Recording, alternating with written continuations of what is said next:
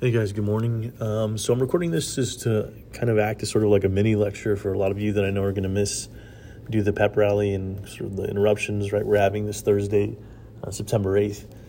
Again, of course, there's no substitute, right, for reading the material, right, on that American Yop or for getting the notes from someone. So it still might be a good idea to do that. But let's go ahead and begin. So, where we last left off with the course, right, we had talked about New England colonies and the kind of stability, right? They tended to move in families. They cared about education, like those Deluder laws that required schools to be built in the villages and so forth. And then we transitioned a little bit into Virginia and how that was a polar opposite, right? With low life expectancy, a lot of indentured servants, right? And of course, eventually slavery.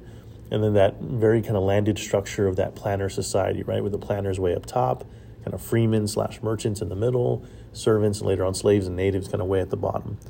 So today we pick up with kind of the roots of slavery, and it's been a while, or we really haven't talked about it too much since like the Middle Passage stuff, sort of with the Age of Discovery. But for the roots of slavery, slide kind of as I go over it in class, the key thing to begin is like just numbers wise.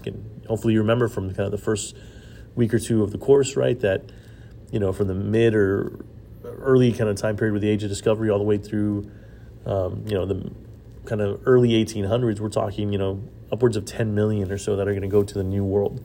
Now, something a lot of students have misconceptions about is that this is the majority ended up in North America or in the U.S., and that is just not true. It's actually a relatively small number. I've seen different things where it's something like less than 10% or close to that.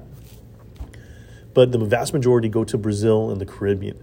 And again, it makes kind of sense, right? Because Cuba, a lot of those islands in the Caribbean were the first to be colonized by the Spanish and other colonial powers.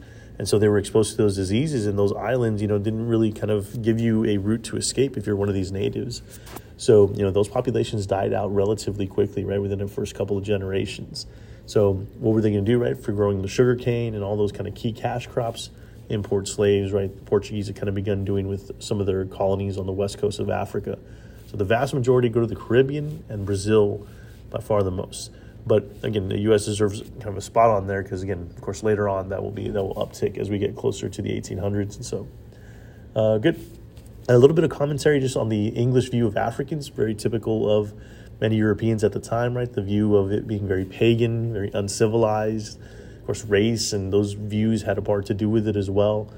Also a lot of it sometimes even practical, like the idea, again, being the tropical climates and all that. Again, Africans were pretty good at dealing with diseases, especially when compared to Europeans, those tropical diseases. So those are some of the kind of reasons they'll be used for labor. And then just, supply, right? Those West Coast colonies or West Coast kingdoms on the kind of West Coast of Africa, right? Gathering slaves and selling them to these Europeans for mostly manufactured goods like guns, cannon, gunpowder, all that stuff. So where it kind of gets to our tale, right, in the situation with Jamestown and the Virginia colony is... this is a little bit weird, but basically early in its history, right, 1607 to roughly, the first maybe 50 years or so, somewhere around there, there's really no defined status for African slaves. And part of that reason is they're very, very low numbers. So, they didn't have like a defined sort of status yet. That will come later. But, a lot of times in that early, decades or those early decades kind of defined or lumped in there with indentured servants. So students are usually kind of amazed at that you have like this weird pocket where you could have freemen that are African because they were treated as indentures for the first, little while in Virginia in that area. But of course that'll change right after some time. But again, kind of an interesting way to think about it.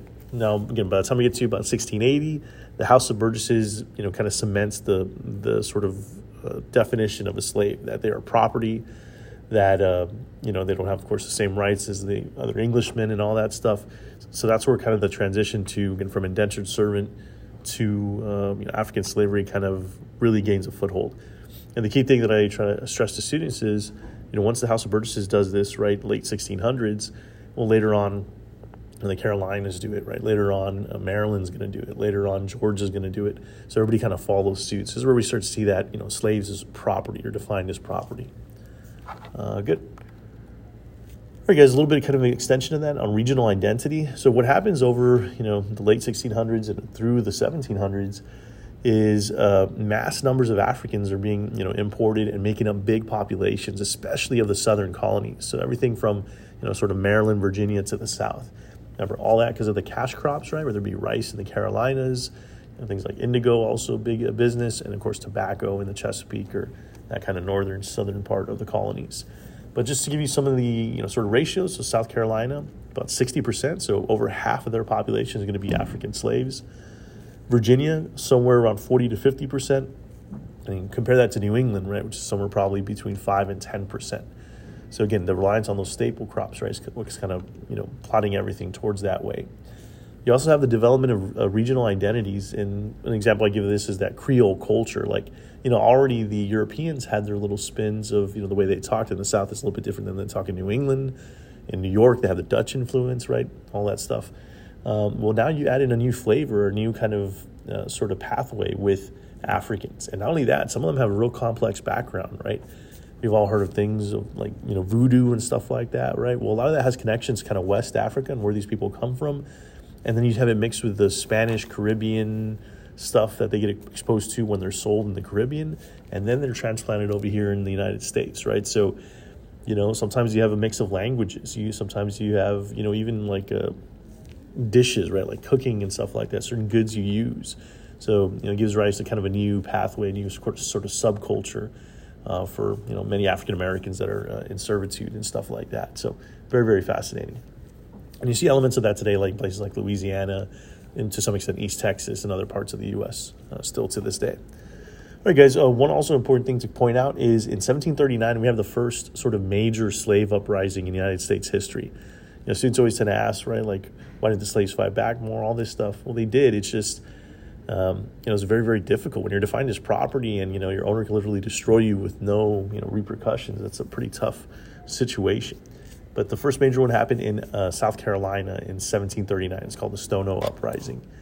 And, the key thing that I try to tell students also is when these things are crushed, they are very, very brutally crushed because, for a lot of these landowners, there's nothing more terrifying than having your maybe laborers overthrow, right, or kill their caretakers or kill their owners. So, they'll be stamped out really, really quickly. All right, guys, next one kind of deals with economic competition and mercantilism, right? The idea that the power with the most resources, with the most wealth is the most powerful. And I won't spend too much time. Just the main thing here is, the English are big kind of buyers into this sort of theory or this sort of view.